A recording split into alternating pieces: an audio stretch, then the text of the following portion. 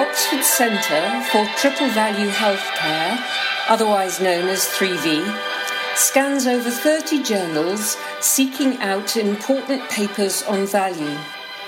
To save you time, 3V assesses this research to identify the implications for value-based healthcare and summarises them on our blogs and in our podcasts.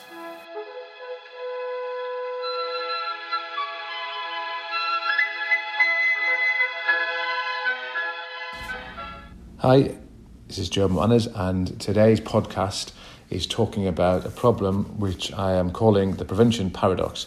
This may or may not be an established term, but I think it quite neatly describes the problem we have. This is the problem that's well established, that money and resources are tied up in institutions and on expensive secondary care. And despite having great evidence that investing in prevention, that is the social determinants of healthcare and preventative health services, that we don't actually do this. And the paper of the week is actually looking in America of how accountable care organisations have tried to invest in upstream services, so they call it paddling upstream, and how they have actually fared in doing this, and what are the reasons why they may not have been successful. In this situation, the paper talks very much about investing in social determinants, so particularly looking at social care, looking at housing and transport, and how if you invest in organisations and services that can improve those factors, that you can actually reduce the impact on health services. We would think of this as better value care because it's investing resources in a better way to produce better outcomes. It also will apply to investing in primary and community care, and particularly for us in the UK, social care. They talk a lot about integrated care, but by which they are talking about not just health services, but social services and various other public sector and voluntary sector interventions. The paper actually looks at ACOs that are seen as being cutting edge, so progressive ACOs that are much more likely to be investing in the preventative work. And it interviews the leaders of the ACOs in a qualitative survey, and it finds that most of these are actually struggling in reality to make any impact in this. It identifies 3 factors that are potential contributions to this problem. The first one is the data that's being used is not adequate. They talk about flying blind, so when they're trying to invest in community services, they haven't got a common set of data. The second one is partnerships. The partnerships they are involved with are not very mature and quite informal, which means that it's difficult for them to invest in longer-term relationships. And the third and probably most significant factor is the financial problem. They talk very much about the need to prove business cases and return on investment.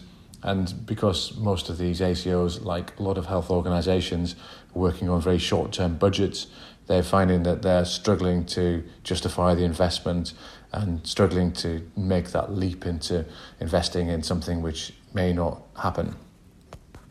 And these themes are common across health systems. We could see that certainly in the English NHS, that despite a real effort and desire to want to invest in prevention, particularly preventative health services, it's quite difficult to do that because the money is tied up in secondary care and institutions. One solution or potential solution to this is to look at integrated care systems so that money can flow within those systems to different organisations and to different services.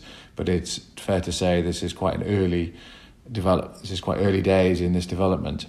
So some of the solutions that are suggested are particularly around the data, trying to get a standard set of data so that everybody's talking about the same things, or at least counting the same things.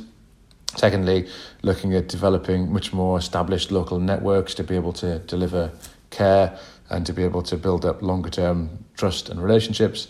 And thirdly, on the financial, to try to move away from the idea of having to prove return on investment, looking at what they call collaborative financing, which I guess means the idea that organisations together will work out how to allocate resources. This is something that we would advocate. and that moves away from institutional budgets and looks much more about population budgets. So how you actually bring together different organisations and institutions around a population and look at all the resources that are being used and how that's best allocated. This would then enable much more of an understanding about how you allocate resources across time, so how you invest for the future and how you actually shift resources away from more expensive results of health problems to much more preventative and anticipatory care.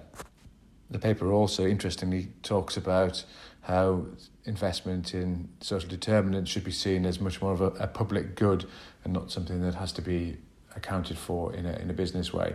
This is an interesting concept. It would require quite a change of culture in the way that typically health budgets are thought of, and obviously requires quite a brave finance director to invest in what you can call the counterfactual, that is, investing in a problem that never actually happens.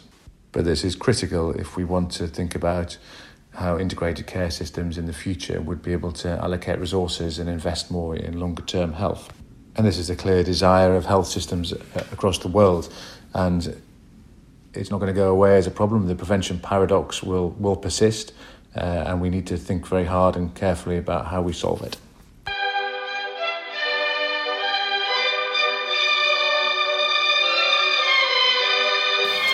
If you want to stay informed about important developments in value-based healthcare, you can subscribe by joining our mailing list at www.3vh.org.